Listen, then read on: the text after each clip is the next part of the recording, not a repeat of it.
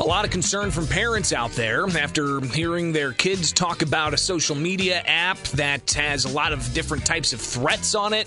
It's not just one school. There have been a handful of schools in and around the area, to the point where the Sangamon County state's attorney had to come out yesterday and discuss this a bit.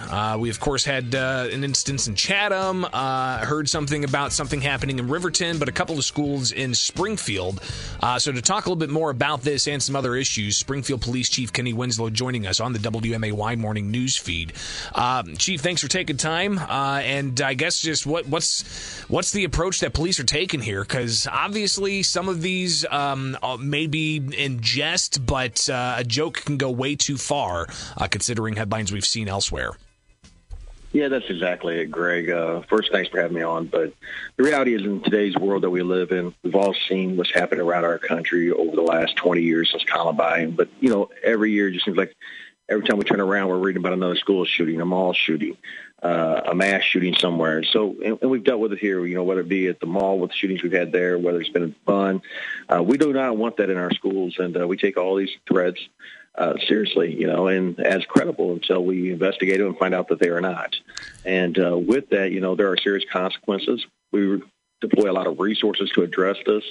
And it's something that, the state's attorney's taken very, very seriously, and it causes a lot of fear and a lot of alarm throughout our community with parents, with students, et cetera. So it's not a joke, and I know that in my younger days as a 15, 16-year-old, I did some stupid stuff in life and things that, looking back, probably shouldn't have done. I'm sure we've all been that point. But the reality is that this is not a joke. And it's not our goal to go out there and charge a bunch of kids with felonies, and that's really what this is. This is a Class 3 or Class 4 felony for these type of incidents.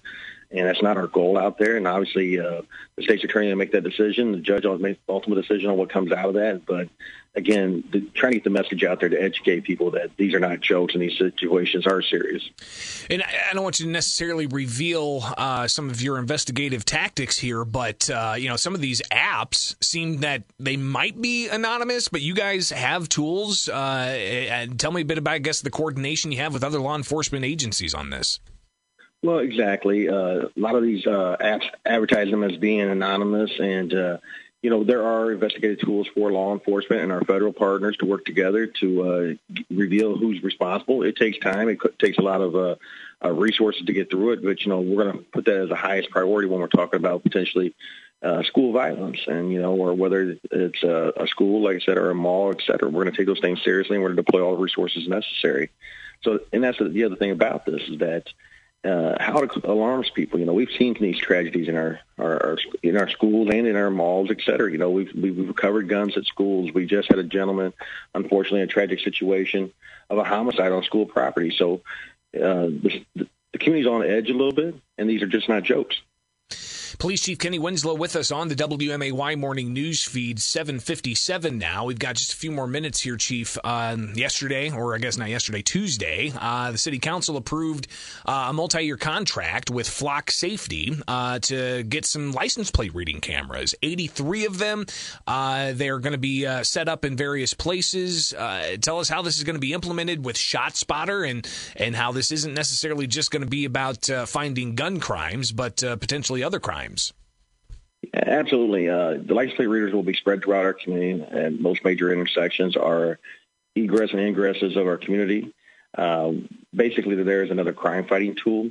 They serve a valuable purpose, not just for gun violence, but any kind of crime. It can be a rash of car burglars. It can be a bank robbery. It could be a retail theft. It could be an Amber Alert. It can be somebody who's suffering from Alzheimer's that's missing in their vehicle. There's all kinds of functions for these. We actually had them back in 2010, 2011. We had a few of them on a couple cars. I remember cruising around with one of the officers looking at that technology. Exactly, and the technology's gotten better over time. We will implement, just like anything else, it'll be restricted to law enforcement. It's no different than any other law enforcement database that we have.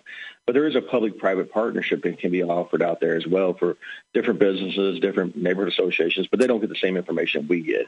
And I know there's a couple businesses in town already have them. They've really grown in popularity over the years with repo and tow services and other services out there. So we think it's going to be a valuable tool. And the way it works with our ShotSpotter is the ShotSpotter will take us exactly to the location within 82 feet of it, or where the shots were fired. We got 40 seconds.